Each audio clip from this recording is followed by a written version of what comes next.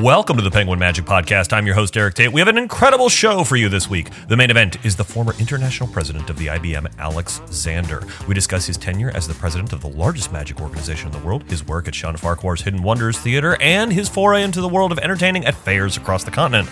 Nick Lacapo drops by the show to discuss the feature part of the week from Rick Lax and Justin Flom. Before all of that, the producer of Magic Above Standard and Foolish alumni, Lindsay Noel, joins me via Zoom for the Everyday Carry. Lindsay Noel, thanks so much for joining me here on the Penguin Magic Podcast for the Everyday Carry. All right, you're going to go out and get groceries. You're just going to run to the gas station to get gas for your mower, or you're just meeting a friend for coffee or drinks. But you're a magic nerd, so we know you never leave the house without some magic in your pockets. What is the magic you never leave the house without?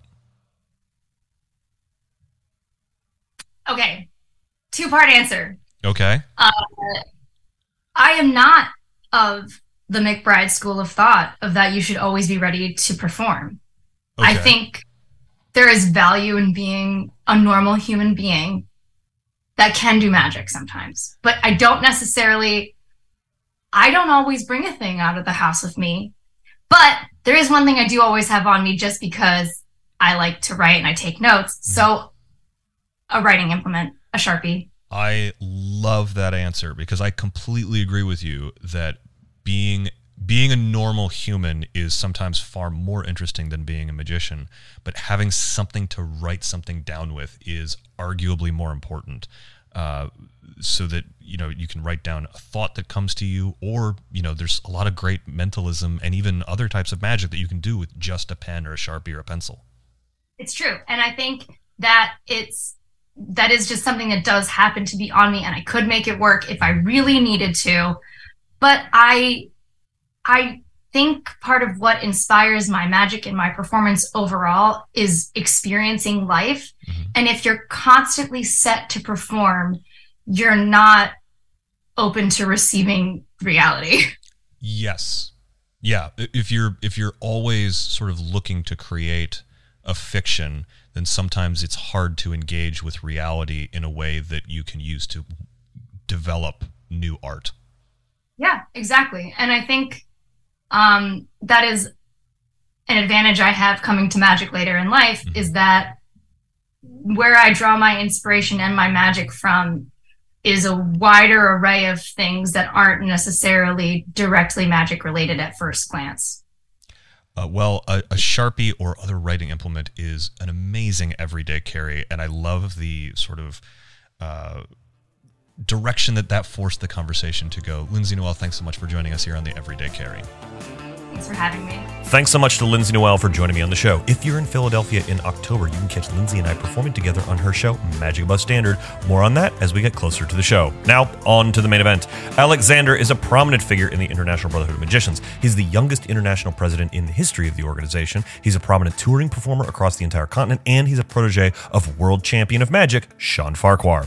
Alex and I have gotten to know each other quite well over the years, and somehow we've never had him on the podcast. As we are both big supporters of the IBM, I thought it was time to rectify that. Alex joined me via Zoom, and now you get to join our conversation. Alexander, thanks so much for joining me here on the Penguin Magic Podcast. I'm so excited. How have we not done this yet? How have we not had you on the podcast?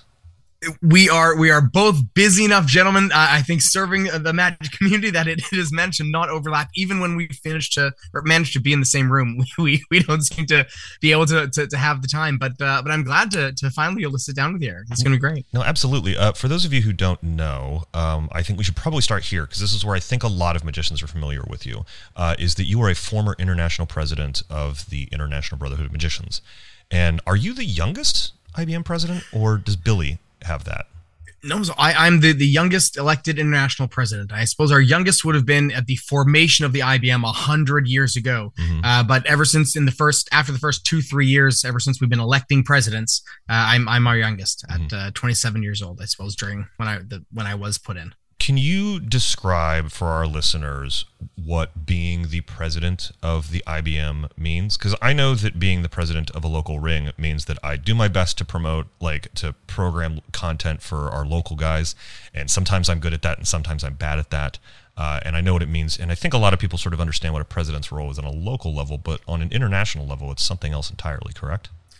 It is, yeah. It comes with a different degree of advocacy on an international stage for the art of magic, both from arts grants and funding requests and other allied organizations around the world that are looking for either legitimization for arts grants for the world of magic, as many do, other as from rings and just non-ring or IBM affiliated groups who want to know and learn more about the world of magic from a source other than a blog that they may have found just in a Google search. They want something that they can put a stamp of approval on, where there's a certain degree of recognition. And so they're right to come to the IBM as the world's premier organization for 101 years now. Yeah, it's crazy how long we've been around. And I guess for you, what is it? I mean, I know for me, the IBM has been a great help in my career. I mean, I first met you in 2018 when I won the close-up competition, and then the IBM sponsored me into FISM, and that's obviously been done very good for me. But for you, what is the average, like, what is the benefit for the average person joining the IBM? Because not everyone is like going to join and like go compete at FISM and stuff like that. A lot of us are just hobbyists who are trying to, sort of improve our relationship with this art and craft that we have. Certainly. So I think that's where the role of social clubs, putting the social back in social club, it has a lot of value.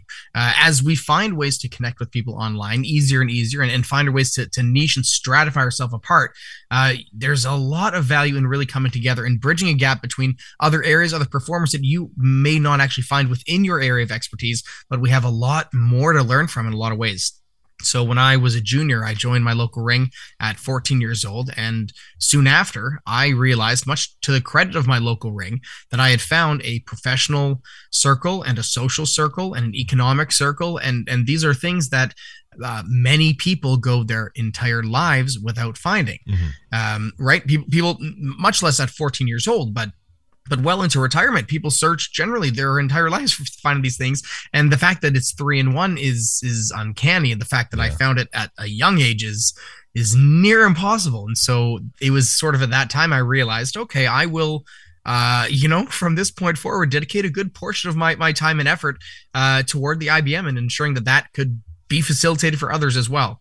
I've met, as you mentioned off the top, some incredible friends and mentors through my ring, but through the IBM largely, and it's a really interesting way to come under the seal of magic really globally and connect around the world of a fellow IBM member speaking a near fully different language. I've had some incredible conversations through Google Translate with IBM members, and it's really quite incredible. Yeah, I don't think I've been on an international trip yet that I haven't run into another member of the IBM somewhere in the world, whether I'm like traveling for magic work or just like it's me and my partner on vacation. I remember being in Portugal and Spain and meeting IBM members, which was just wild because they're all over the place. They're like friendly, amazing rats. That's exactly what it is. You have it's crazy to think that I can travel anywhere in the world and have a reasonably safe place and a couch to sleep on should I need it, a group of people who could come to my aid and who do and have and will for you all over the world. It's pretty incredible. It is a magical brotherhood, fraternity, and just global organization and group for a good reason. And I found to be among the most welcoming group of people I've ever met. So I don't want this to be entirely about the IBM, but you are now a past president. What does it mean for you to be a past president now? How has your role changed, and how are you seeing the organization grow? Well, I get to sit back and recline and go, well, back in my day. So there's some great benefit, I'll tell you. No, in seriousness, I've enjoyed my time as a past president in that I've remained very active in the IBM. For one reason or other, many do not. And really, in all reality, I'm, as mentioned, the youngest president. So like, why would I not? I have plenty to offer the organization, and so I've maintained most of my primary roles across our committees and convention and public relations and marketing, all those things as well. So from that side, the past president's view gives both the experience of someone who's been working on committee, working at a ring level, working in a regional level or a convention, while also understanding the balance of those individual offices with the weight that does sit on one's shoulders as the head of the organization, knowing that at the end of the day, the buck stops with you. For better or worse, you accept responsibility of your team, as I did throughout my year, and I was proud to, because we had some really, really great folks on the team and made some great strides. But the buck stops with the president, as it should. Well, let's talk a little bit about you, because you're based in, I mean, you are a part of like a little rarefied group that is shown up in this podcast over and over again. You perform out of Hidden Wonders Theater over there in Vancouver, just outside of Vancouver, pretty frequently. Am I correct? That's right. Yeah, Hidden Wonders, speakeasy magic experience. I helped build the first iteration in Chinatown, small subsect inside Vancouver, and now the second, and really the dream realized in New Westminster, just outside of Vancouver. The mind-wandering masterclass, of course, of our friend Sean Farquhar and my longtime mentor. It's been quite a whirlwind of an artistic project that kept us going through COVID, for sure. How did you get involved with Sean and Hidden Wonder? So I met Sean through my local ring. And that is honestly one of the greatest benefits of the IBM. I meant to steer this away from the IBM, but I don't know. But what do you want to tell me? Like I met him when I joined in at 14, and it took me a year to work up the confidence to ask him to become my mentor. And at that time, he was working. Drilling in the competition circuits and was hot off the FISM win as well. And so he was touring around the world, and his reaction, I had been competing at the club for some time, and he was sent these letters, and he says, I've watched you compete and grow in the club, and I'd be willing to take you as a student, but understand the rest of the world will see me more than you will. And you got to be okay with that. You know, I'm a touring, traveling performer. I go, yeah, no, I get that. And so for the first couple of years, I'd snag any time I had while he was in town. The rest of the world saw him more than we did, inclusive of his family, of Lori and Hannah, who I've grown up with. Yeah. And so we built some acts as time goes on, and over time I've built and most of the product within Palmer Magic, and so all of those ventures have continued, and through Hidden Wonders we've built conventions both locally, regionally, and through the IBM. So a lot of magic created in that time, certainly. Been pretty wild, and now it seems to be that everything's switched, and that now his longtime dream has always been, ever since studying with me, it's always been, I've always wanted to have my own magic theater. And as a lifelong mentor, I've studied with Sean for now going 17 years now. I go, that's someone's lifelong dream. We'll let's make that happen. Wow. And so over years, that's been everything that his career and magic is built toward, and everything we've sought to foster in our little brain trust of artistic development. And iterations 1 and 2 go through, and now Sean stays and sells out months, 2-3 months ahead of time. I host the show alongside Billy, Gabriella while there, and I find myself then traveling around the world for the other 9 months. And so we've switched our travel schedules a little bit, but still creating a lot of magic. Yeah, how are you finding yourself? Sorry to our listeners, my dogs have just invaded the recording studio. If you're hearing some jingling and barking in the background, but we're going to forge ahead. How are you finding the shift in your career in moving from sort of like standing in Sean's shadow metaphorically to suddenly now you're out and touring and doing your own stuff, like all out in the world?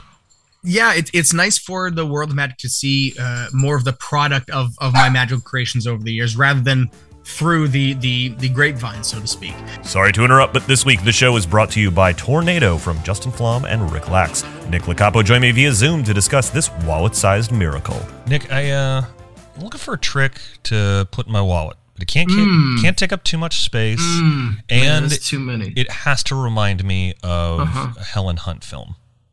It has to remember Helen Hunt. Hold on, let me IMDb Helen Hunt really quick. She was in that one, I think, Twister? No, not.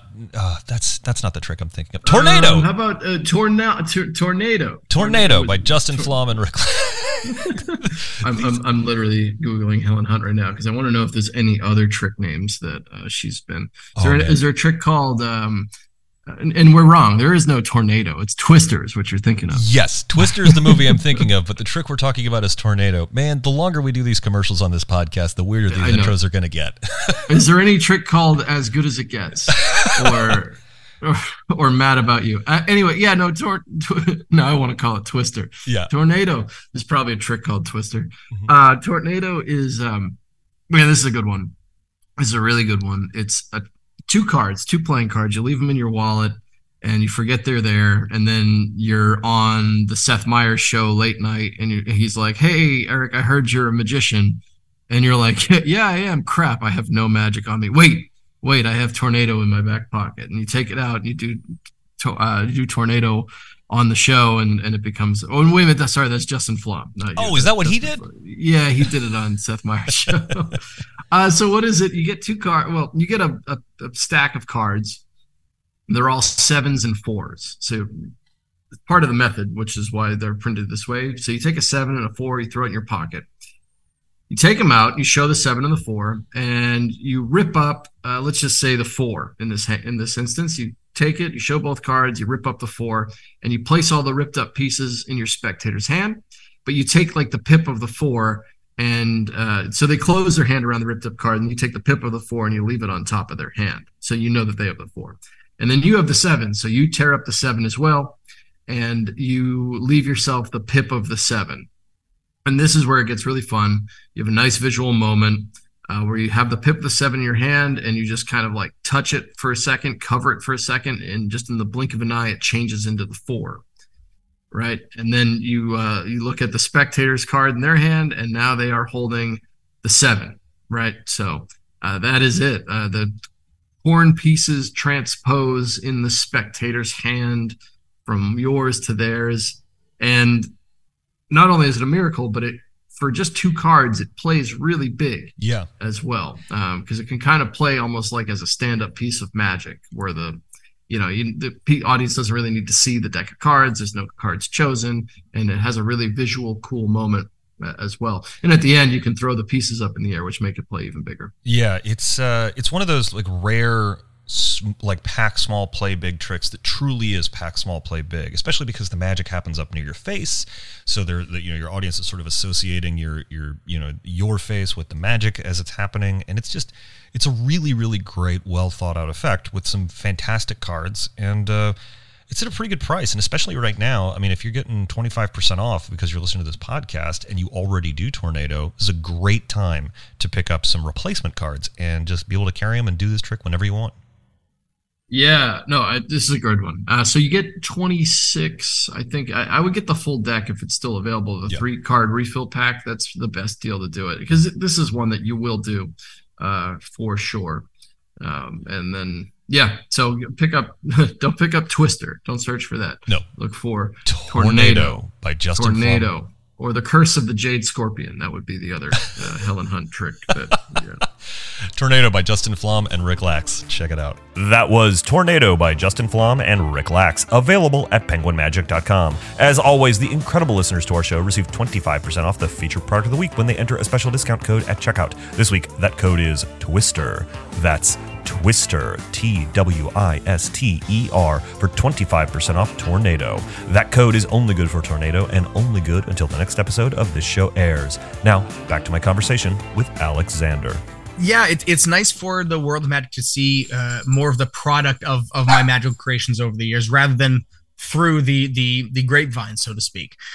So that's been nice. I've done the touring and travel stuff for the last 7 years of usually about 8 or 9 months throughout the U.S.